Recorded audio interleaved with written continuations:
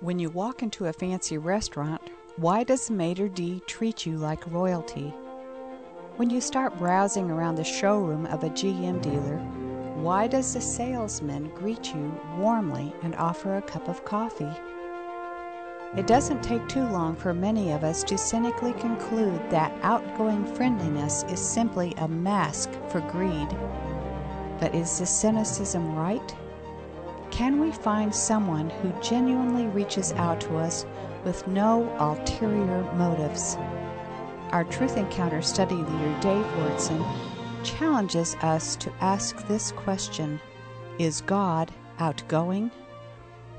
I'm sure all of you have had the experience of trying to buy a car. I remember one day, Mary and I, when our old Suburban was old, and we wanted to kind of look around. We went to some used car places, and we walked in, and the guy would come out. He just bubbles enthusiasm. He says, "Hello, my name is Fred." I say, "My name is Dave," and he shakes my hand, and "Why don't you come on over here and sit down in the lounge, and can I get you some coffee? Can I get you a soft drink?" And everything is bubbles, and everything is enthusiasm, and everything is warmth and intimacy, right? Anybody ever had that experience? You walk into a restaurant. It's one of those fancy restaurants, where they don't have enough electricity to turn the lights up. It's real dark, and you walk in there, and the guy meets you at the door, the maitre d', and he says, "Sir, glad to have you here tonight, and we have your reservation made," and he carefully escorts you into sitting down, and the waiter comes out and even pulls out your seat and takes your napkin and folds it in your lap and everything. Man, it's a far cry from McDonald's. The waiter just gushing over you, right?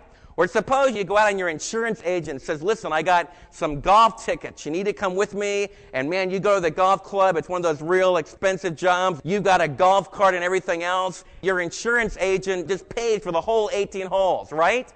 Now, isn't that love? Isn't that outgoing, enthusiastic, warm, open relationship? What do you think? Isn't that really the kind of intimacy and the kind of reconciliation that we need between people? Well, what happens when you don't buy the truck? What happens when you don't leave a big tip? What happens when you don't buy the insurance policy? Anybody ever had that happen? Right, sure. And what we find out is that people will be open, not that all insurance agents or car salesmen or waiters are going to respond like that, but you understand what I mean? We all understand that in the real world as it is, people will gush warm love, they'll be open, they'll be honest, but a lot of times we find out that it's just self-interest. And we begin to ask the question as we grow older, we become cynical, and we begin to ask, is there anybody in all the world that reaches out to me and wishes my greatest good just because they want to? No angle, no axe to grind, just want to have relationship. Is there anybody like that? And I think that deep in the human soul, that's what everybody on planet Earth wants.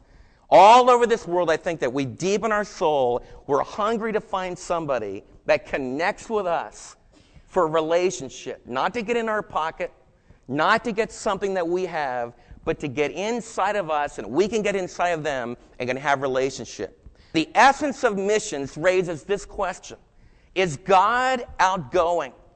Is God one that reaches out to us like a used car salesman, but with no angle? Is he one that gushes love upon us like a maitre d' at a restaurant? Is he an insurance agent that really has our very best interest at heart? I believe the answer to that question is a resounding yes. God is outgoing.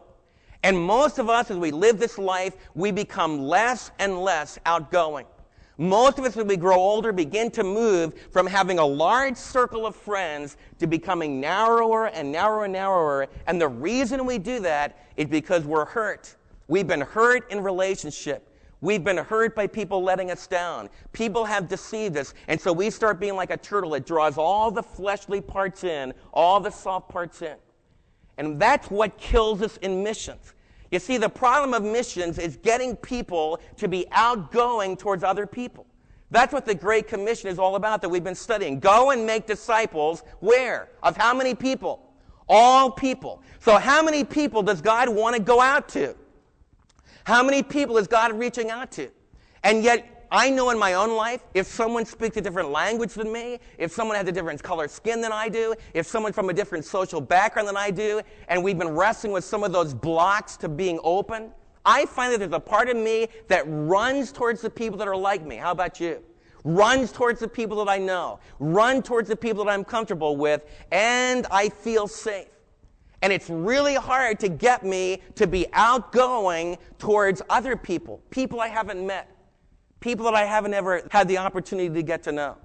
And if we're ever going to accomplish mission, we need to get a hold of the heart of God, that God is an outgoing God. You say, Dave, how do you know that God is an outgoing God? Because you're here today. Let's turn to Genesis chapter 1. At the very beginning of the Bible, we learn about God's outgoingness, God's desire for relationship, his desire to reach out to others. In Genesis chapter 1, verses 26 and 27, we read a very important verse, and it's the beginning of mission. It's the beginning of why there ultimately is the command to go and make disciples of every nation. Look what it says in verse 26 of Genesis chapter 1. Then God said, let us. Now what does that mean? Let us.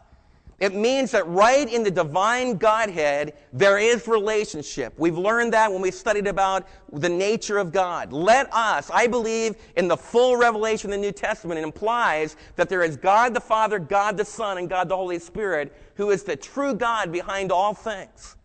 And what God is saying at the very beginning of time is, let us, is that he is relationship. There is an eternal loving intimacy, an openness, a tenderness, a complete integration of personalities right within the Holy Trinity. God the Father, God the Son, and God the Holy Spirit. So God doesn't really need us in order to meet his needs, because all of his needs are met in the social oneness, the loving oneness of the Trinity. But you know what? His love is so powerful and so overflowing that though he doesn't really need us, he's free in himself, not dependent upon us. He chooses to do something very important. Look what it says. Let us make man in our image, in our likeness, and let them rule over the fish of the sea and the birds of the air, over the livestock, over all the earth, and over all the creatures that move along the ground. I believe that what God is saying is that his love is so outgoing that he can't just keep it limited within his own being, but he wants to create people that will be like him, you and me. And God is outgoing. It's right there in Genesis chapter 1. We're created. Mankind was created because God is outgoing. You ever stop and think about that? You see, when you're driving down the road, if someone catches your eye, what's the first thing you do? You look at them more carefully, don't you? The first thing you do when somebody smiles at you and catches your eye is you turn away, right?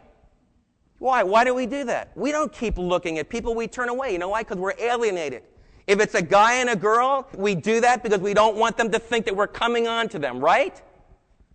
I mean, just think of all the breakdowns and all the alienation between us. In fact, if someone is too warm, too quick, what do you think? If you come up north with me, where I just came back from, and a Southerner's up there gushing over everybody and hugging everybody, you know what the Yankees think? How are they trying to cheat me? What are they trying to do to me? They don't like that. Why? Because we're alienated. And evidently the Northeast is more alienated than we are down here sometimes. You see, automatically in the human race, we're alienated, but what I want you to understand is that God is not. Your God is not turning his eyes away from you. He's not turning away from you. In fact, in the very beginning of time, he created us because he wanted to connect with us. He wanted to connect with all mankind. What happened? Man turned away from him. You all know this story well. Genesis chapter 3, we read about the fall of Adam and Eve and how they fell into sin. And man, you'd expect what has happened in a lot of the relationships that you've had. A lot of relationships that you have is that someone's tried to give their love to you. They tried to reach out to you. And then you've been rejected. And when you get rejected, what do you do next? We turn away, right, in anger. So God reached out to mankind, created Adam and Eve, gave them a perfect environment, gave them everything they could ever want, gave them one simple command, not to eat the tree of the knowledge of good and evil. The first thing they do is eat the tree. What's God going to do now? Well, I would expect, in light of what I've observed about human relationships, is that God would go like that and just eliminate Adam and Eve and let's start again with a new model. Is that what God did? No, look what we read. It says in chapter 3, verse 8, Then the man and his wife heard the sound of the Lord as he was walking in the garden in the cool of the day. And they rushed forth to greet the Lord God with enthusiasm and praise and great anticipation of their warm evening together. How many have that in their Bible? Anybody have that in their Bible? Why doesn't it read like that? And the man heard God walking in the garden in the cool of the day. And why didn't they rush to meet him? Because of alienation. Because sin brings alienation. They hid themselves from the Lord among the trees of the garden. Now, how do you feel when someone's turning away from you? Somebody's hiding from you. Someone doesn't want to get close to you. I know the way I feel. I feel like, man, tough bananas on you. If you're going to be like that, if you're going to act like a jerk, go ahead. And we'll just reach out to some other people that'll be warm and friendly and bring us in. But notice what God did. It says that God called to the man. And he said, where are you? God is outgoing. God is reconciling. And even giving the judgments against man's sin, every one of the curses have God's blessing and the ultimate promise of reconciliation. In fact, right in the promise to Eve, it says, remember that famous verse, look at verse 15, where it says, and I will put enmity between you and the woman, between your offspring and hers, and he will crush your head. The great Messiah will crush the head of the dragon, and yet he will be struck on the heel. And so we have the ultimate promise of God's reconciliation right here in Genesis chapter 3. Need another example. You come down through the story of the Tower of Babel in Genesis chapter 11. God told the people living on planet Earth after the flood that they needed to do one thing. They needed to have lots of kids, and they needed to scatter out over all the earth. Is that difficult to command? Is that a big problem? No. In Genesis we read that the very first thing that people do as they begin to gather together after the flood is then in Genesis chapter 11, we're going to stay in one place, we're going to build this gigantic tower, and we're going to make a name for ourselves. And so they totally disobey the command of God in Genesis chapter 11, and instead of scattering out, they all conglomerate together so they can have infectious diseases and everything else. And instead of enjoying all the beautiful places on the earth, they're going to live there on the plains of Shinar and build this big skyscraper. What does God do? He comes down and changes their language and scatters them out. As we end Genesis chapter 11, you'd expect it has a genealogy, but before we get to that, it says this. From there, in chapter 11 of verse 9, it says, from there the Lord scattered them over the face of the whole earth. Now that's alienation. Here's everybody going. That's why there needs to be missions today. Here we have the language barrier. Here we have the geographical barrier. And we would expect that's the end. Everyone's scattered out. But we read in Genesis chapter 12 that the Lord God said to Abraham, I want you to leave your country, your people, your father's household, and go to the land that I will show you.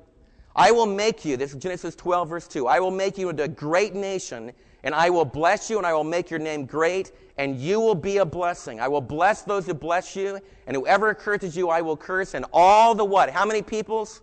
All the people on the earth are going to be blessed. All the people on the earth will be blessed. God is outgoing.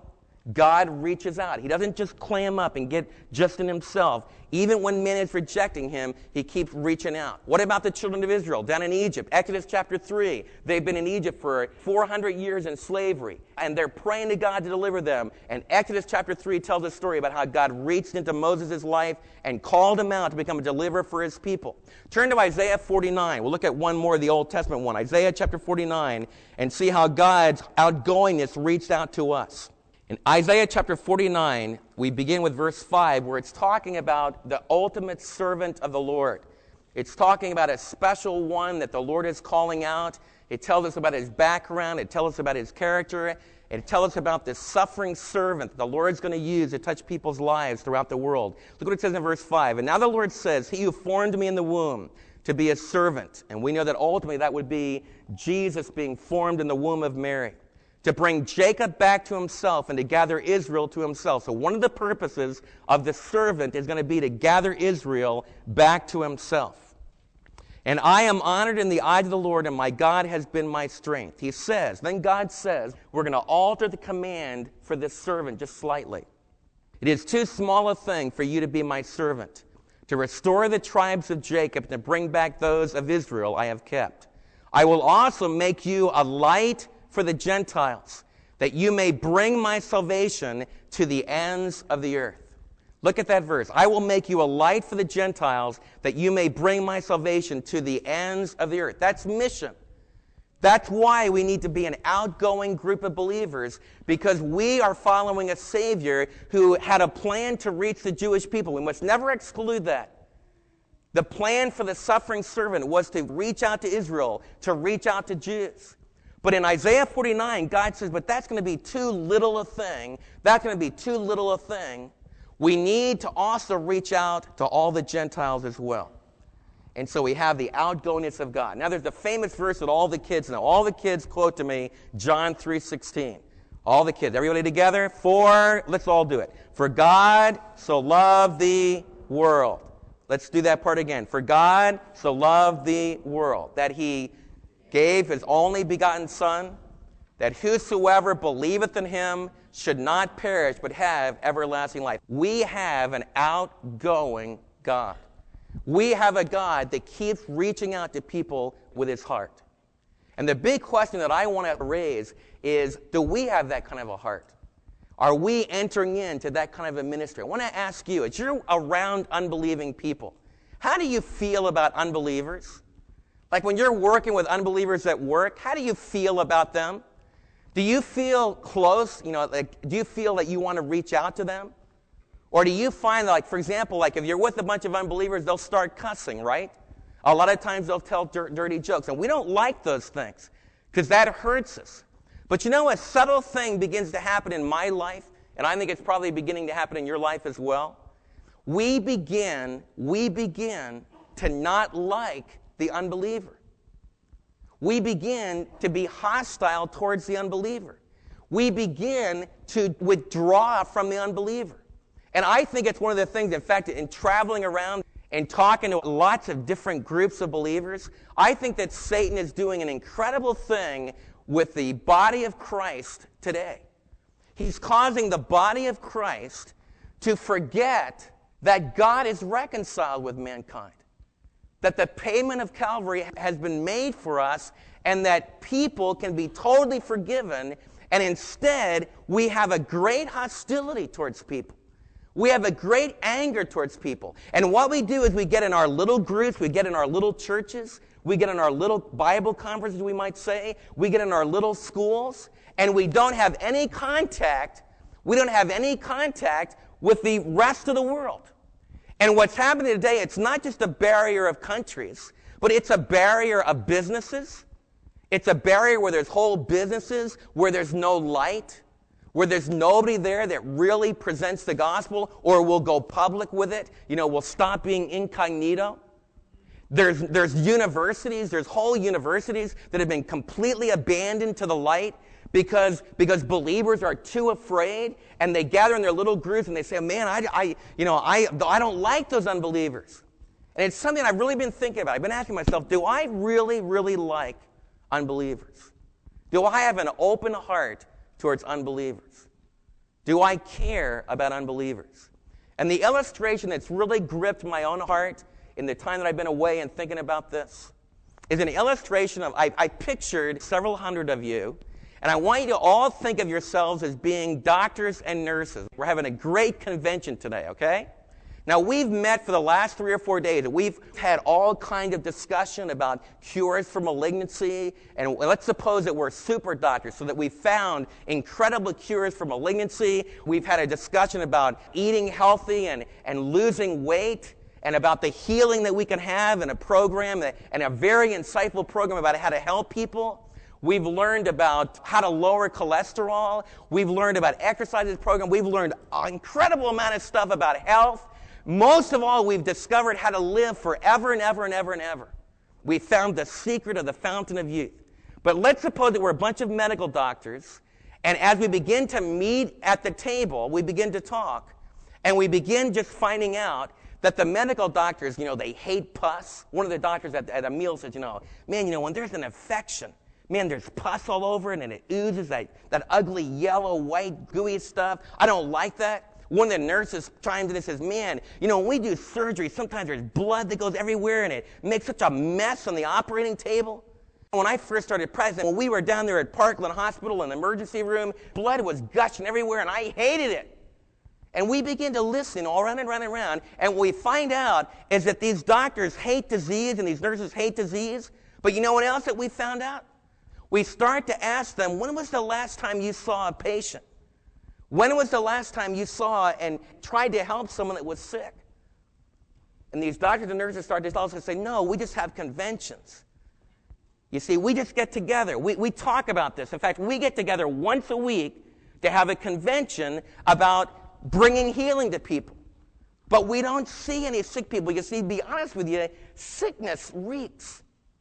Sickness is bad news. In fact, sickness is even dangerous. Do you realize if you help sick people, you might get sick yourself?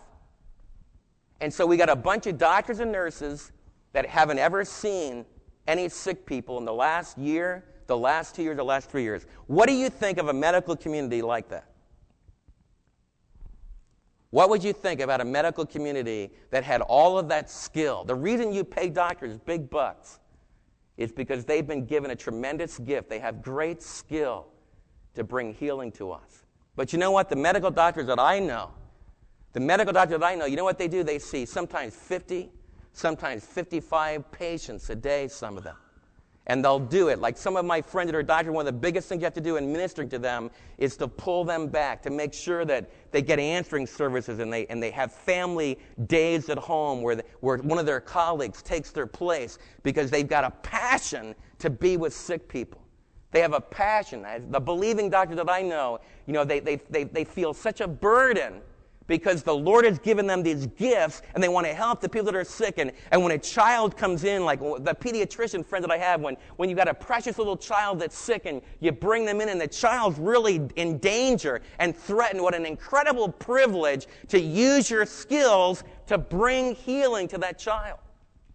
And so those doctors are out there with sick people. Do you understand the analogy? We live in a world where all of us are sick. We live in a world where everyone has turned away from God. That's what the Scripture tells us. We need to expect as we go out into our job that there's going to be pus flowing everywhere. There's going to be slander. There's going to be cussing. There's going to be dirty jokes told. There's going to be all the mess of sin. But the Lord has called us not to alienate ourselves from that community, not to withdraw from them. He's also called us not to go in there and get sick with them. You see, that's the great danger. Some of the teenagers will say, well, Dave, man, I really love what you said today. And man, that means I could go out and party on Friday night and get drunk with everybody. No, that's getting sick with everyone else. It's very dangerous to walk this line of being in the world, being an agent of reconciliation. But that's what the Lord's called us to be. And that's something that's the heartbeat of missions. Why do we send people out there and to the Hottentots, way out there in who knows whereville?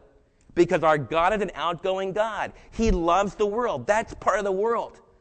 And why do we send somebody to France? Why do we send someone to the Philippines? Why do we send somebody down to South America? Because God is reconciling those people. They need to hear the news. But you know what I find? It's easy for us to talk about mission out there. It's harder to get off your duff and be open and be reaching out and be enthusiastic towards the people that are all around you. And I want to pray that the Spirit of God will help us to be able to be a community of people, that we will be like great spiritual physicians that bring the message of Jesus into people's lives that really need to hear the truth. This whole ministry of reconciliation is talked about in 2 Corinthians chapter 5, and let's turn there. 2 Corinthians chapter 5 switches from talking about God's outgoingness to the fact that we need to express God's outgoingness. This is an incredible truth in 2 Corinthians chapter 5. I just explained to you how God is an outgoing God. I talked to you about his outgoingness in the garden. I talked to you about his outgoingness in calling Abraham, which is the beginning of really the Great Commission, of being a blessing to all the world. I've talked to you about God's outgoingness towards the children of Israel.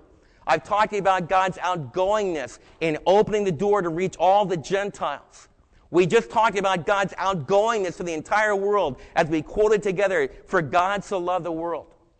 But now, God does an incredible thing through his Apostle Paul. He says something incredible. You know what? How is God going to express his outgoingness, his desire to get close to people. How is God going to express that in the world today? And look what Paul says here in 2 Corinthians chapter 5. It says in verse 11, beginning with verse 11, 2 Corinthians chapter 5, verse 11, since then we know what it is to fear, to reverence the Lord. Since we know, according to the previous verse, one verse ahead of this one, talks about the fact that one day we're all going to stand before the Lord. And he talks about that being a great reward time, but also a time of great accountability. What he's saying is that one day all of us will face Jesus, the ultimate outgoing lover. Jesus, the ultimate one who wanted to reach out to a world. And he says, since we know that one day we're going to face that Savior, it's not because like we're cringing in fear to see him. This word, since we know that fear of the Lord means that we reverence him. We don't take him lightly. We understand that he's really there and that he wants us to be ready to meet him. That's what it's talking about. It also brings in what it means to reverence the Lord in the Old Testament, which is the beginning of wisdom. It means that we take God seriously. We respect him. We recognize his sovereignty and his power. Since we know the fear of the Lord, the reverence of the Lord, we try to persuade men. You see, we know that ultimately one day all mankind will face the Son of God. So when you feel in your little business, and I feel when I'm out in a restaurant and the Lord opens up an opportunity with an unbeliever, and we get in one of those difficult conversations where it just seems they might be mocking our faith or they might be cursing us for our faith, we must remember that one day all of us are going to face God, like Joel was sharing with me, as they were witnessing just a few weeks ago in Israel on Ben Yehuda Street. There were some very conservative Hasidic Jews that were cursing them. There were some other believers there besides Joel's group that was seeking to proclaim the truth about Jesus the Messiah, and these conservative Jews were strongly opposing that. Joel talked about people that would just turn away. They'd curse you. And that's hard to take. Man, when somebody curses me and says, get out of here, man, I'm ready to crawl into my little hole. But what we need to remember when we're involved in that kind of activity, that one day that individual that cursed us is going to be before the Lord. That's why we do it. It's a real, honest-to-goodness fact that one day everybody on planet Earth, the whole world, will be before God. And we've got an incredible message to tell them that right now, in this period of grace, that God is not alienated from them. God is not angry with them. They might curse him, but he's not cursing them. And that's what this passage goes on to tell us about. We try to persuade men. What we are is plain to God, and I hope it is also plain to your conscience. And that's kind of a mysterious way to talk, but what Paul is saying, just to kind of paraphrase it for you, is this. He's saying, when I taught you Corinthians, I just laid my heart before you. It wasn't any fancy talk. It wasn't any fancy oratory. You know what I am, and you know what I believe. And that's one of the patterns of Paul. You know, what Paul is saying is, I'm just Paul. You know what I believe. I've lived among you. You know what I've been willing to suffer for. You know what I'm really committed to. You know my heart. He's just blasting through all those external things that we get involved in, the cultural thing. He says, I'm just talking to you from my heart. You know me. I know you. And I trust that that's the way we communicate together. He says, there's no razzmatazz here, no big exterior kind of a thing. We're just sharing from our heart what we really believe. We're not trying to commend ourselves to you again, but we are giving you an opportunity to take pride in us, so that you can answer those who take pride in what is seen rather than what is in the heart. If you're going to be an ambassador, of Jesus the reconciling one, if you're going to enter into this outgoingness of God, the Apostle Paul is saying that the first creed of an ambassador for Christ is one, they are concerned about internal changes in people, not external things. For me as a pastor, what it means is, it doesn't mean whether or not our church is big and powerful and successful from a secular standpoint. The only thing that counts is what's happening in children's lives, what's happening in teenagers' lives, what's happening in junior high's lives. The only thing that really counts is the internal things that's happening. The way God evaluates ministries is, as life goes on, what has the Spirit of God done to touch lives? I want to ask you, is that what you're living for today? You see, what that does is, like when you meet an unbeliever, and the unbeliever is really just a strong unbeliever, very pagan, and won't even listen to anything that you say about Christ, but you keep loving them. You keep reaching out to them. When they need help as time goes on, like maybe suddenly one of their children gets sick and you help the child, you help them get to the hospital, you know what happens? Over time, the Lord can begin to melt down some of that animosity because you're an agent that believes that the internal change can take place. Haven't internal changes taken place in a lot of you? That's what it's about. The Apostle Paul is saying that what keeps you going as an ambassador of reconciliation is that you're living for the internal change. Do you believe that that happens? Then you're ambassadors of the outgoing God. Look what else it says about these ambassadors, that they take pride not in externals but on internals. Verse 13 says, if we are out of our mind, it is for the sake of God. If we are in our right mind, it is for the sake of you. How many of you have ever had someone say to you, you are out of your mind? Don't you love it when someone says, you're an idiot? You got to be crazy. You're out of your mind. That's hard to take. But you know, the Apostle Paul, as he went through his ministry, you know what? The Apostle Paul's entire background thought he was nuts. Everybody that Paul grew up with, all the people that trained him in university. You know, when I go back to college, you know, my college friends, one of them was a pastor over near London, and another one's a Christian medical doctor in Ohio, and another one's doing research up in Rochester, and they're excited about the ministry of the Lord. I haven't been rejected by my friends from Houghton. It was a Christian college. The Apostle Paul couldn't even go back to his university reunion. They'd kill him. That's tough. Why did he do it? Because he knew the truth. He really saw Jesus on the Damascus Road. And he knew Jesus really was the promised one. And man, he needed to reach out to people because he cared. He was often called a fool. By the secular, he would appear before a secular ruler, and Agrippa would say, this guy's studied too long. You know, this guy's read too many books. He's out of his weenies. You know what? If you stand up for the reconciling Christ, I guarantee you, sooner or later, someone will tell you that you're nuts as well. And that's okay. That's okay. Because I guarantee you that you found the one Savior that when you come on the edge of eternity, that you can still find laughter in your heart. There can still be joy. Because Jesus keeps his promises. And Paul's saying this. He says, if I'm out of my mind for him, I'll be out of my mind. He says, if I'll be sober-minded, in other words, if I will teach you carefully, I do that for your benefit, to the Corinthian believers. He's saying to the unbelieving world, they think I'm out of my mind. But when I teach you as the body of Christ, you know I'm not out of my mind. You know that we have found the ultimate sober truth, down-to-earth reality that can sustain us and give us courage forever and ever and ever. The Apostle Paul mentions a few more things. That, number one, that an ambassador for the reconciling one cares about internals, not externals. Number two, he's willing to be called, or she's willing to be called a fool for Christ. Number three, they are compelled by Christ's love. For Christ's love compels us because we are convinced that one died for all, and therefore all died. And he died for all, that those who live should no longer live for themselves, but for him who died for them and was raised again. The Apostle Paul mentions two final things about the ambassador for Christ, and then he lays out the essence of the gospel and the fact that Christ took our place. He says this, number one, we need to be compelled by Christ's love. We need to be moved by Christ's love. That's kind of a summary of all that I've been teaching today. Is God outgoing? Answer me. Do we follow an outgoing God? Yes. Does he care about your friends at school? Yes. Does he care about your friends at business? Is God angry with all of them? Does he want to just burn them in hell forever and ever? Is that what we've been learning about today? Is that God's heartbeat? Just to take the whole world and incinerate it? Often that's the way we've come across. That's not what Paul is saying. Paul says, I am compelled by Christ's love. What does it mean to be compelled by Christ's love? What did Christ do at Calvary? He hung on a cross, and how did people respond to him? When Christ was hanging on Calvary, did everyone sit there and sing with beautiful orchestras, we love you, Lord, and we lift our voice?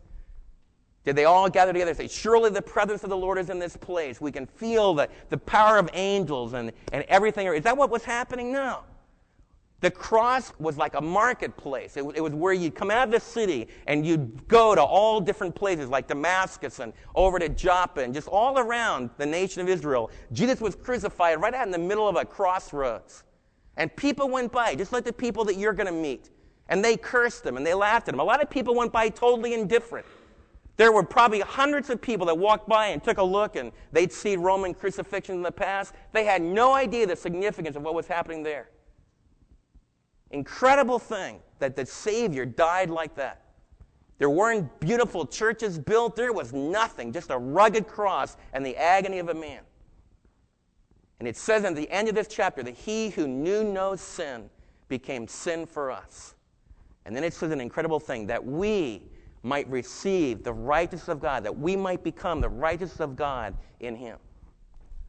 And Jesus died on that cross out there in the marketplace. Jesus died not in churches, not in nice, comfortable places. He died right out there in real life. And that's where we need to bring the message of reconciliation. Because it didn't end with dying out there in real life. He rose again in real life as well. We need to be compelled by Christ's love. And a question I've been asking myself again and again and again in the last several weeks is, how do I feel about an unbeliever? Do I want to be with unbelievers? I'm saying, Lord, give me a desire to be like you that way. Help me not just to be locked into this Christian environment. Help me not just to be comfortable with the family of God. Help me not to be like a doctor who has all the incredible cures, but doesn't care about people that are sick and hasn't been out there with people that are sick. And some of you, I know that through the years in your religious training, you've been taught to be separate from people. A lot of you have had training where you've been taught to divorce yourself from people, from ungodly people. Well, I want to share that you need to divorce yourself from ungodliness. You need to divorce yourself from ungodliness, but don't divorce yourself from ungodly people.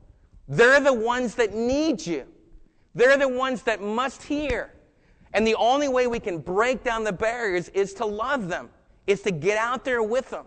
And so I want to challenge you, don't feel guilty when you have to tell one of your believing friends, well, I'm sorry, I'm going to Arlington Stadium to see the Rangers play with a bunch of guys at work. That's not a bad thing. And it's also not a bad thing for you to sit among them and they'll probably pour beer all over you.